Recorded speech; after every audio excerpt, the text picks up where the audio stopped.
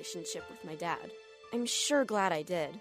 If someone's drinking troubling you, you might be surprised at what you can learn in an Al-Anon or Alateen family group from people just like you. Call 1-888-4-AL-ANON or go to alanon.org. WSAU, and we are here. It is Saturday. I'm in the studio, and Merle Kelch is joining us live, but he is on location today, visiting family, I believe, down in New Orleans. And We are in Slidell on the north side of the lake.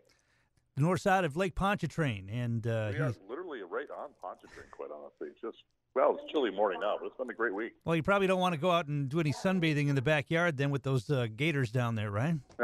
Well, at least you don't want to go in waist up only. Yeah, sure. or take a nap and fall asleep in the backyard. All right. Precisely. Yeah, phone lines are open. If you have a question for Merle, he can take your questions today, 715-845-2155. I thought we could start since it is January 2nd, and, a lot of people making New Year's resolutions, and I would imagine a regular resolution that is made by people is to be smarter with their money or to start a savings program in the new year. And I saw some recommendations for that, and one financial planner said that you should make a list of 3 numbers. First of all, you should make a list of all of your financial assets, you should make a list of all of your debts, and you should make a list of all of the money you spend per month. You want to speak on those, and then maybe some others that come to your mind, if for someone who wants to start out on a spending plan or on a savings plan. Oh, geez, those are actually just beauties. There's a whole different places we can go with this, but there's a book that's out there that's one of my favorite books. It's a little 90-page reader. And I'm trying to get the authors down. I think I got the author memorized, but I know I certainly have the book. It's called The Richest Man in Babylon, and the book, The Richest Man in Babylon, it actually has a premise biblically, meaning that you start putting some money away and you save 20% of your gross income. So, this, of course, is supposed to be 30%, and 10% of that is supposed to be tithing. I'll let you decide, folks, whether or not you do that one on your own. But one of them is for lending, such as you're using it to lend to somebody, or bonds, if you will. You're collecting the interest, and the other 10% is for long-term growth, as in this investments or markets is something that's going to appreciate in value. And so we take a look at, how much we're spending, how much we're earning, and that whole, but it all comes down to say how much we put it away. And, it's a story I've used for the longest time that said those who save first and spend later end up employing all the people that do the opposite eventually. and boy, it always kind of comes down to be true in that sense. But boy, starting out and saying, hey, we got to get going, we got to get putting some money away is just great. So how the article goes, let's do that. So what's the best part, best way of doing that? Where do you, for someone who doesn't have a whole lot of money and they want to start doing this, how do they go about doing it? Well, first of all, you find your credit card from your wife and you give it to somebody else. That way, whoever has your wife's credit card charges less than what your wife does. No, that should at least be about a 30 or 40% savings. Something tells me that your wife is sitting right there in the room while you're saying that. No, she's outside of the door, but I'm sure she'll hear me eventually. Yeah. Excuse me. But you make a good point about getting rid of, or at least putting your credit cards away so you don't use them on a regular basis. Yeah. One of the true story, some of the biggest exercises we do from the investment financial planning industry, financial advisor, whatever term you want to put onto the hat is, you go through and you have a person do a budget. And I like to use a 401k first. First of all, I like to have a person use their 401k and put those dollars in up to at least to the point that they have matching contributions, because that's free money. We can't do anything about it. The other part of it is that when we're putting money on it before tax dollars, we don't see it necessarily. So if we start out with $100 per paycheck, and a person says, well, geez, I didn't even know it's $100. I'd like to, if possible, say, well, let's do $150 next month and see how it goes. We put $150 a month now. And we keep going until we say, well, geez, now it's really affecting me on the bottom line. Okay, maybe that dollar amount's too much. Let's back it off a little bit. And the reason is so many times people have a budget that they're spending money. They just don't know where the money's going. And the only way that you actually get a handle on it is you start putting that money away, as we said before, saving first. And up to that point where it becomes difficult, and now the rest of the budget tends to unveil itself. How many times have we asked people to, write down your expenses over a course of a 3-month period of time? Nobody does. It's a lot of work. Nobody wants to do that. And so that's one way I found to get people to start putting money away and saving when they've not done it before. Well, and we've talked about this before. I think we've heard stories about how people who do that are shocked and amazed by how much money goes out the door that you don't even think about. Yeah. I still do it to myself and look at how much money that I have that it just evaporates off. And it absolutely amazes me. My, of course, new wife likes to remind me how much I make money evaporate. But even myself, I look at it and say, well, Jesus, that was just really dumb. One of the biggest things I found is just to go through and pay stuff in cash. So rather than using my debit card or something of this nature, just pay for it in cash. I'll sit and look at how fast it goes away. Say, hey, I got to get myself ratcheted back here. I'm just spending way too much money as it goes along. But that's another big thing. But how much are you spending is the biggest thing in the world. Whether you have to use checking accounts, whether you use a spreadsheet, whatever it is, but you got to know how much you're saving and where it's going. And it tends to be for all the little stuff that just goes out to warm the universe. Well, that's only $10. Well, that's only $20. And that's some of the biggest places to start. So the opposite side, again, what I like to do is just simply force people to start putting the money away. It makes everything else stress out, and that kind of forces what it is. So on this, I have to say that one of my stepdaughters finally came through and said, I think I want to start putting some money away now inside of an investment plan. I got so excited this past week, Tom, you wouldn't believe it. I got a little tear in my eye. It was just beautiful. Uh-huh. Well, you used to teach classes for people who were just starting out in investing and giving them some tips. You haven't done that in a while. I don't know if you're ever going to bring those back, but we want to. We still have all the stuff to do it. It's just that the schedule hasn't allowed. But what we're finding now is we're getting so much request for it. I think we're probably going to bring something like that back, more than likely in summer or fall here of 21 as we get more of the vaccines out and all that kind of thing, and we can actually start doing it from a crowd standpoint. Well, why don't you give us a little bit of an overview? I know we don't have the full amount of time here, but just give us some overviews of what you teach in those classes. To start at the beginning and walk us forward. Well, I wish there was a way that we could do this online. I'd be surprised if somebody's not doing it yet, actually. But yeah, when we do these classes, guys, it really kind of becomes the background of everything we should take a look at. From an investment standpoint, we say, here's our New Year's resolution, to get this next year going. It starts out and says, just like we said, what's our understanding of money? Do we know how stuff works? If somebody says to you, have you started a Roth IRA, and you get a deer in the headlights look and go, oh, what, a Roth IRA? Well, teach yourself, and not only that, but when you go to a class such as ours coming up, it'll teach you what a Roth IRA is and the advantage of it. Roth IRA simply is we put the money with after-tax dollars and never pay taxes on it again. So pretty simple. IRA, the opposite. We get a tax break now, we pay taxes on it later. We help teach the basics of classes in the sense of how does compound interest work and how is it to our benefit? Why is it we don't make any money inside of a bank? And so all these basic questions start coming. Then the second part is, are we taking advantage of everything that our 401k or simple plan or 457 or whatever it is at work? Are we taking advantage of everything that we can do with it? And so the class goes through and teaches you how to do that.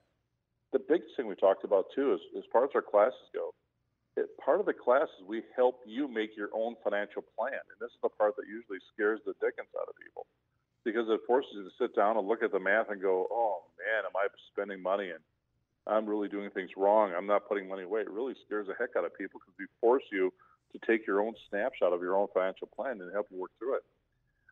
But what that does is it tells you where you are, where you're going, and what retirement is going to look like. And hopefully retirement doesn't, cause you to say paper or plastic, sir, something like that. Mm-hmm. Yeah. But the classes bring you through that whole process all the way through, right down into when we do our classes, we have our good friend Alan Hogum in his office come in and do a section on estate work, which is, what type of a trust or a will or which might be the better way to go for you. And especially in particular with Wisconsin marital property rules, which are different than anywhere else in the country. It helps bring all that stuff into light. And so when you have a class that's that comprehensive, I would wish that employers, and by the way, Wisconsin Public Service at one point in time would do this for the retirees. I wish classes or companies would come through and say, we're going to do this for all of our employees just because we think it's a good idea for everybody. And boy, if you have the ability to see one of those folks, do one. Otherwise, look for us in the fall as we tend to open up with the vaccines here. I think some companies do. They may not bring people into a room, but they do these webinars where you can do them online. As you said, I think more and more companies are doing that. Now the question is, are the employees taking advantage of it? And probably not as much as you'd like. Well, not only that, but the webinar things. The unfortunate part is people don't stick around for webinars. I mean, we do something else. Yeah. And so I think it's got to be a live event where you have interaction with people and bodies. I don't know if you can believe this, Tom, but people I think actually like people. It's weird. Well, maybe to a point, possibly. I have a friend who wears a T-shirt that says "People." Not a big fan. All right, we're going to take a break here. We'll come back with more. If you have a question from Earl, today's the day to get it answered. Give us a call. Every 2 minutes, a child becomes a victim of sex trafficking in the U.S. It's happening right now. Getting in debt. I am tired of people being cowardly, so we're going to do something about it. It is a new year and a new time. Today at 2 on WSAU. WSAU, we're back. Yeah, I'm in the studio. Merle's on location today, and we're taking your phone calls and questions, 715-845-2155.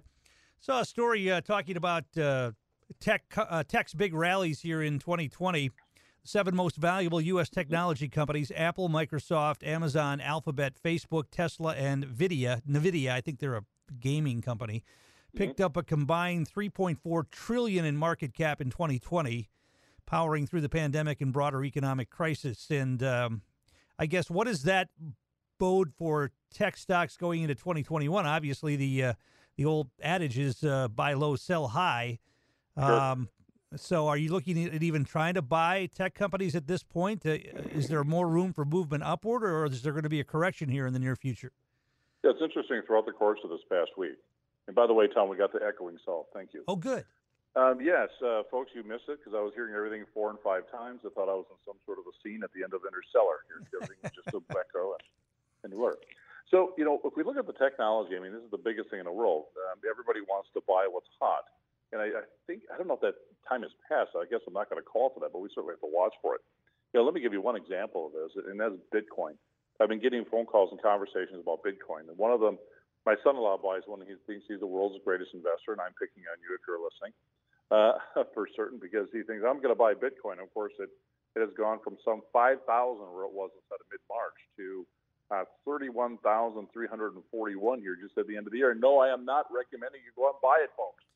I'm just looking at this. If you have an investment goes from 5,000 to 31,000 over the course of roughly 6 months, Tom, what do you think is a good idea to do? Well, we sell immediately because take some profit. I had a story earlier this week. An economics professor at NYU talked about cryptocurrency and Bitcoin, and he says it's a scam. He says that it's not a real thing. It's not a real monetary unit. You can't really spend it the way you can with money, and he says that this is a bubble that is going to burst, and when it bursts, it's going to burst very quickly. Yeah, and it's the person who comes in last is the one that gets their hat. Do you agree with that? You think that cryptocurrency, especially Bitcoin, is something that's going to implode at some point in time, and that people who do have it? Yeah, I do. Here's the thing is, what if somebody asked me about cryptocurrency, and some close family friends, and I say the same thing to family, I said, okay, if you want to buy Bitcoin, you have 2 jobs to do. You got to tell me this, and if you're out here listening, you've heard me say it before, but I say this to you. Go along and find out, okay, what does the company, not Bitcoin itself, but what does the company of Bitcoin create? And the answer to that, Tom, is easy. It's nothing. What profit does Bitcoin create as a result of their business transactions? In business, what profit do they create? And the answer is still nothing. Yeah, this economics professor's point was that it's all of the value is in speculation. Yeah, all the value is in speculation on what the next person is willing to buy or sell it for. And so what's happened throughout the course of this year is Bitcoin has been used as a hedge in case something goes crazy with the markets and the economy as a result of, the pandemic, so forth, inflation. We got an enormous amount of cash that's floating around right there. It creates an inflationary type of an issue. And so with that, we also look at, copper and gold.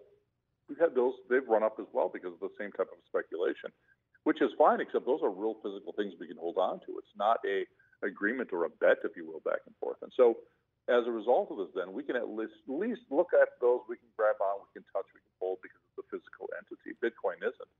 Bitcoin is just nothing more than somebody's ability to pay you what you might want for it. So along the way here, we've had a number of hedge funds that have been going and buying Bitcoin throughout the course of the year.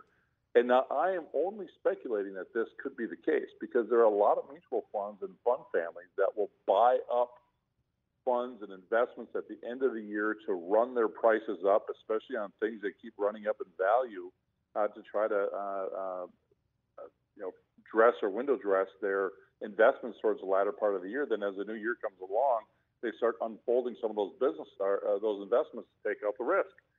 It almost seems like me that some of these larger hedge funds have been going in and window dressing their investments to help protect themselves from inflation or what might come into the new year, vaccinations, that whole bit, and they're window dressing or hedging themselves using Bitcoin.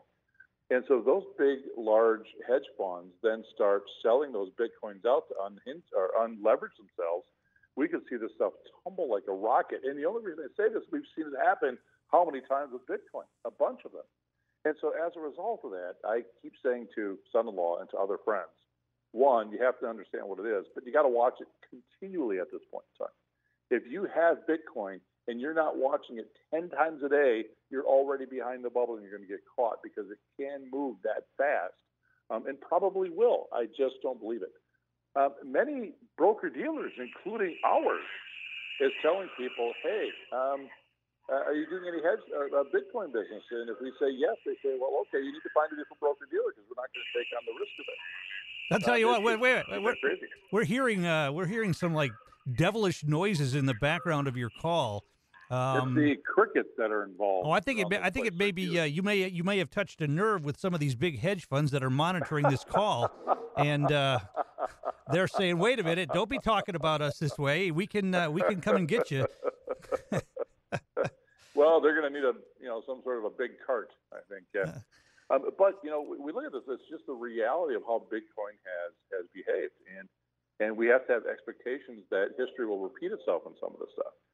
And so from that, we have to watch what we're doing. If you own Bitcoin, folks, you've got to watch it right now, daily. You have to watch it and multiple times throughout the day, and have the ability, hovering your finger over the sell button if you have the ability to sell, and hopefully don't get caught as it's dropping too fast. Well, we've talked about that before, too, as far as day trading goes and the ability of folks, you may get some people who are coming in and said, I want to invest in stocks and I want to invest in individual stocks. And, they hear about a hot stock or they want to jump in to an IPO or whatever the case may be. As the beginning of our conversation was with all the tech stocks and the stuff running out. Yeah. Right. Yeah. And so obviously, if you don't have the time to put in and watch it 10 times a day, this is not something you should do. You hit it right on the head. Part of the class we talk about in one section in there, actually, and I'm just going to go back to that because it's just this perfect setting for it, is they talk about the 3 T's.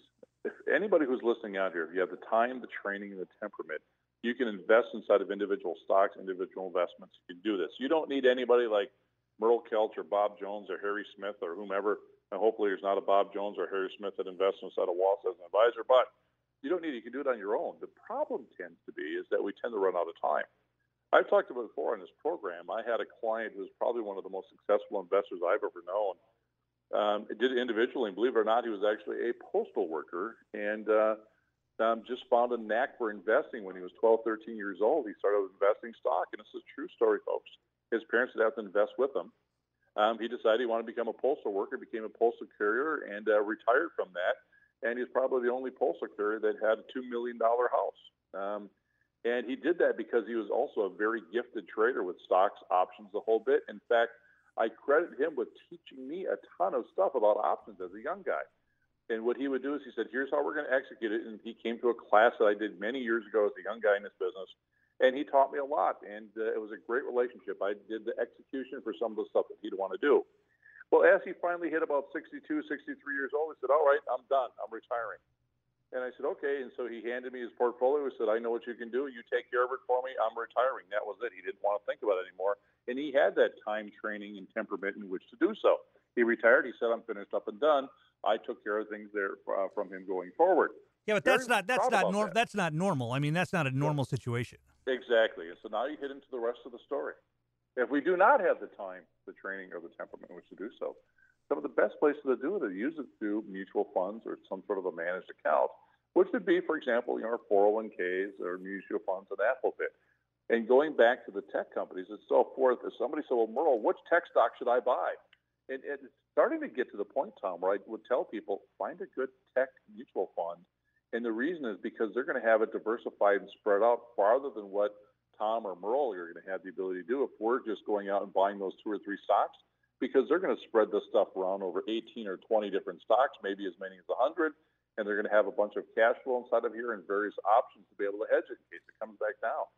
And so the tech sector has run up so quickly that I would be, if I'm buying into it, I would be buying it through funds right now because we can get better diversification and hedging on it too, because I don't think it's going to come crashing down and jumping in half. I don't foresee that, folks. Let me make sure I say that.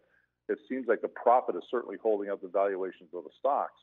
But I don't see it jumping up like it did last year. Last year. Well, how could it? I mean, Tesla was up 743% over the course of 2020. How could it possibly do that again? I mean, Well, I still have my opinion about Tesla. I'm not sure why it went up to 743%. It should have. Yeah. Don't get me wrong. Tesla, I don't have a problem with their product, their design, what they're doing, but they're still a car manufacturer. And no matter what, they're not a tech company, in my opinion. They're a car manufacturer. But there are other companies here. I've got the top S&P 500 stocks in front of me here for 2020.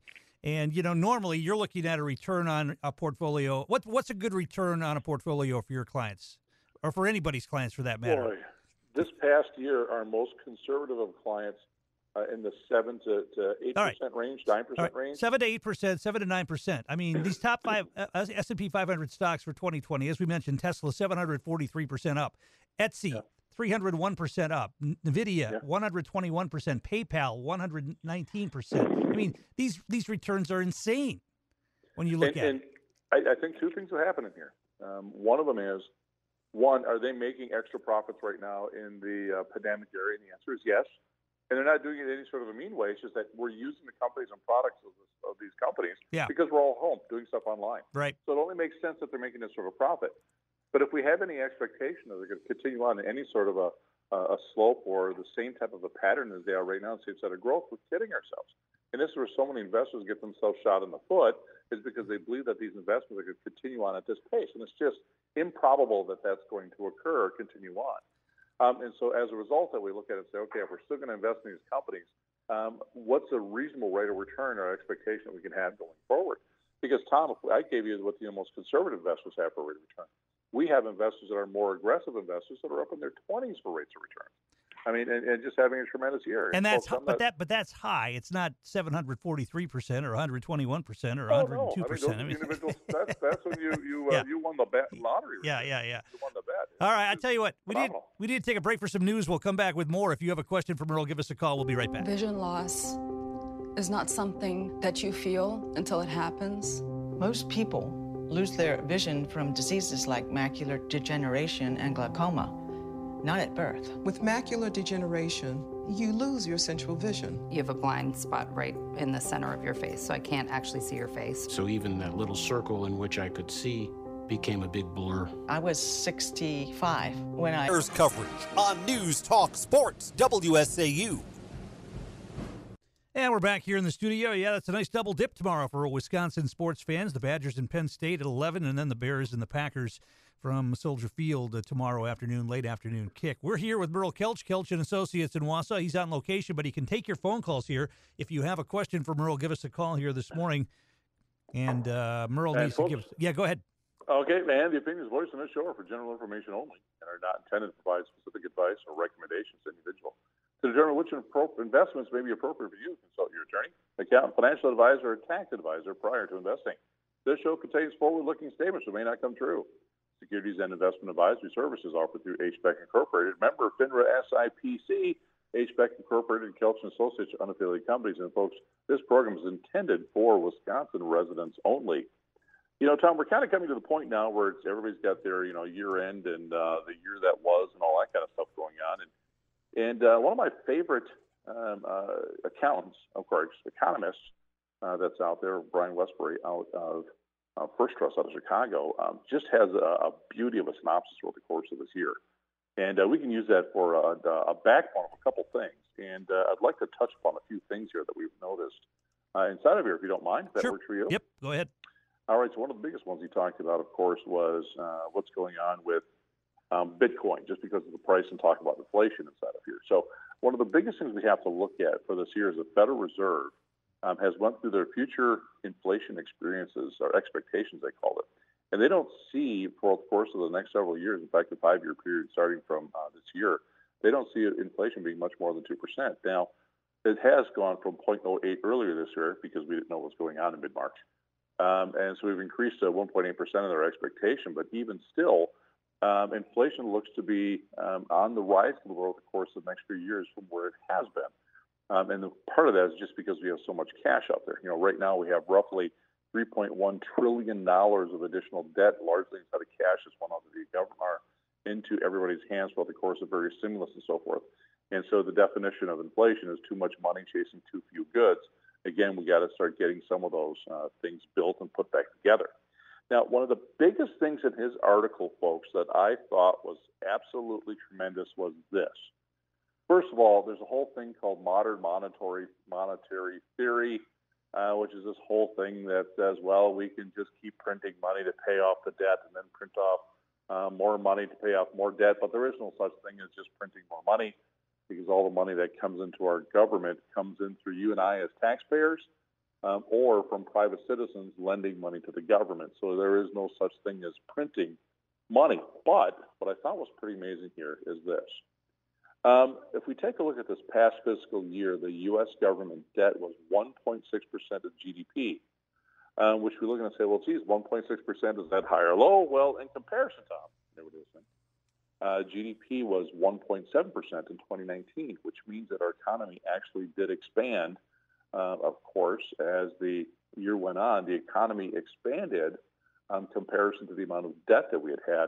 Comparison, if we look back in the 80s and the 90s, we were at 3% is what our interest was on GDP, which means right now we're still in pretty good shape for handling this debt that we have.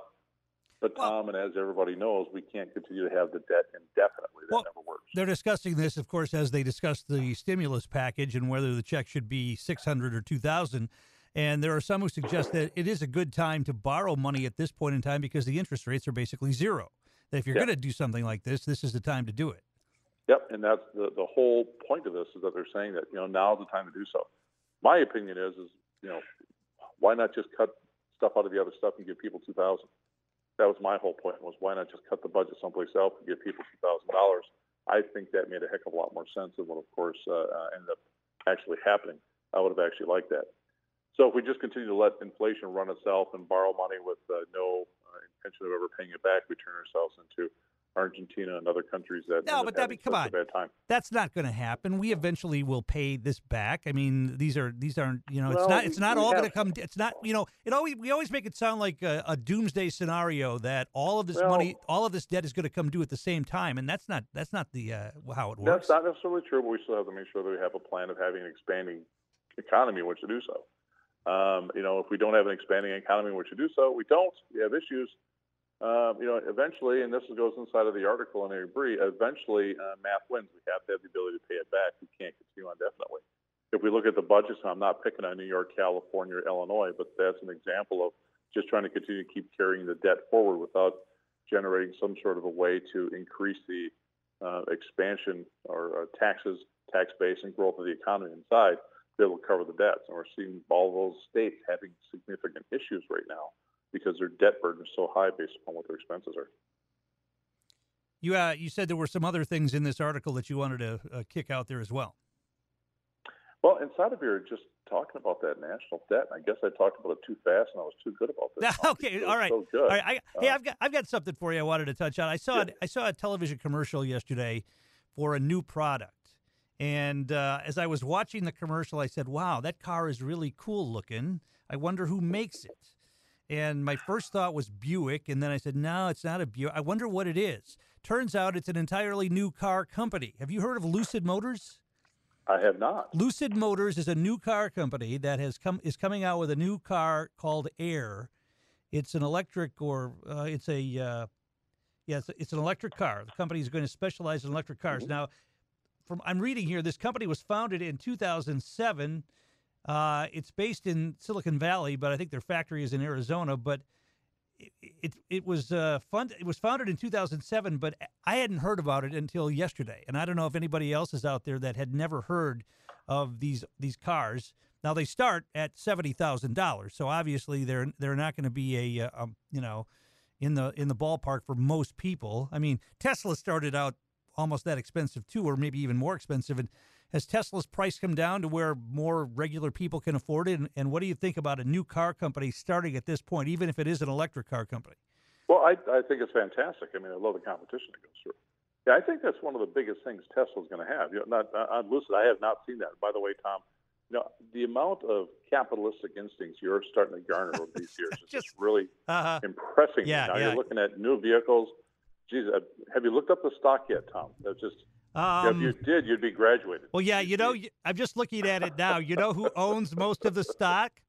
Who's that? The owner of most of the stock of Lucid. And this is fascinating because this is an electric car company.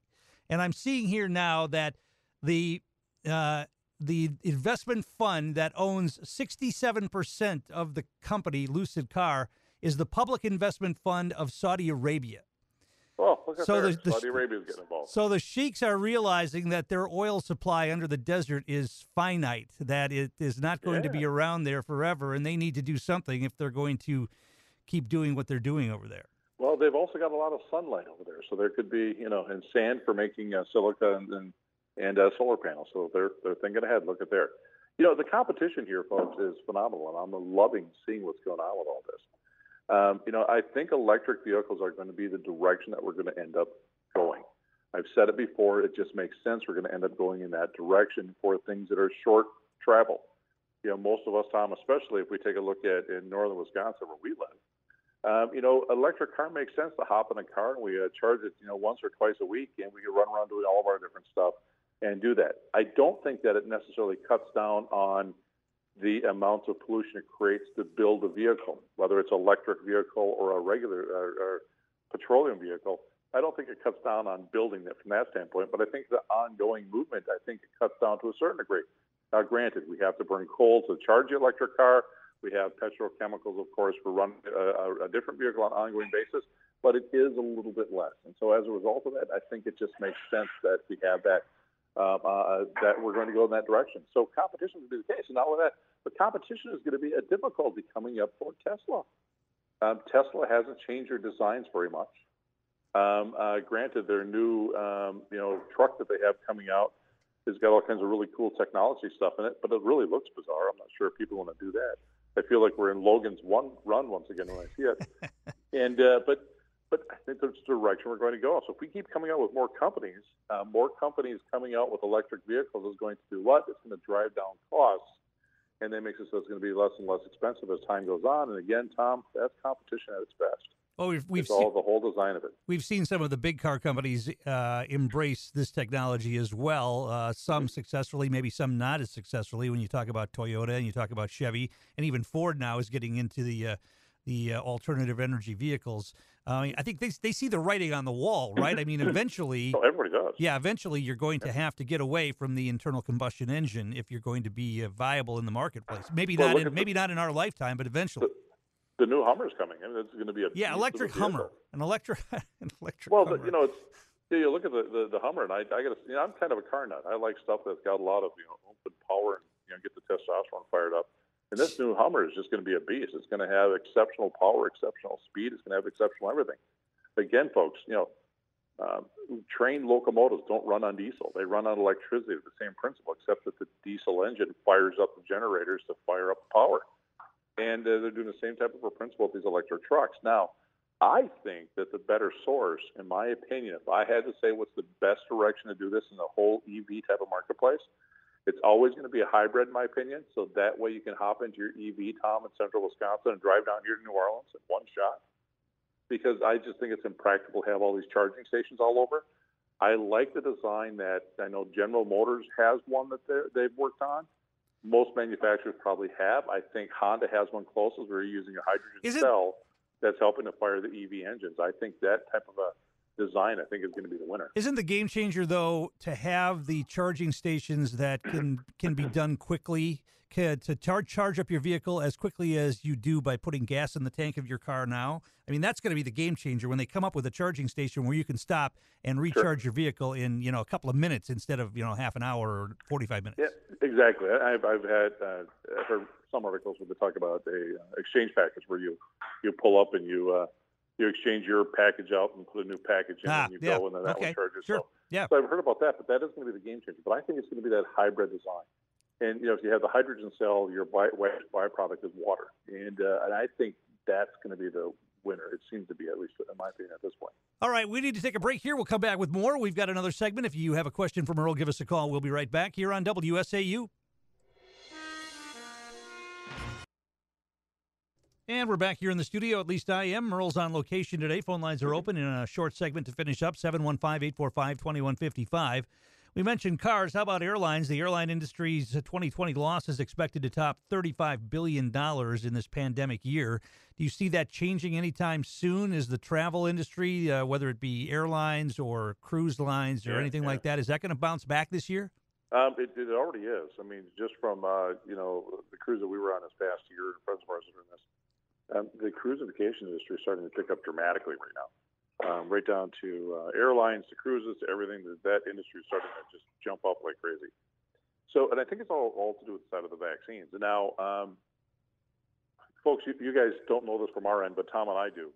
One of our favorite websites for using this program is MarketWatch, and I think they should give us a free subscription to their site for all the years that we've been using this, Tom. Well, I've been switching over to CNBC since MarketWatch is starting to charge now, Exactly. So yeah. It just froze up, so I had the article sitting in front of me. So for our compliance friends that are listening to this program right now, you're going to have to trust me. These articles do exist. So, Dr. Fauci said this past year, how long before things are going to be back to normal? And he said, well, it's going to be 6 or 8 months into 2021. And I believe that same thing, maybe not necessarily for the same reason as him, and how long does the U.S. reach herd mentality? Those are the articles that we have. But eventually what's going to happen is that... herd immunity, not herd mentality, although there are some people that say that we do have the mentality of a herd of cows in some cases, yeah. Well, I kind of feel like the size of a cow. But all of that's kind of coming down the path. And I think it all is kind of coming into about halfway through 2021 as we hit herd immunity. The vaccines start coming in, and right now you see people starting to purchase vacation plans as a result of that. And I think the vaccine is going to make all that sort of stuff happen. Now, the one thing I think many people do, and so by the way, what are the vaccines doing? The vaccines are making it so that we create herd immunity. The vaccine isn't going to make the virus go away per se. It's just going to make it so that we're not going to get sick when we get it. Well, now we've got the modified one that's out there now as well, so we've got another thing to worry about. It shouldn't change because the genetic sampling that they've done should wipe out both of them without any issue, at least from everything that we see. I had the conversation with some friends here just recently, and they said, well, isn't the vaccine like the old one? I said, no. We took a section of the DNA, and we made it so we build an antibody to that section of the DNA of the virus.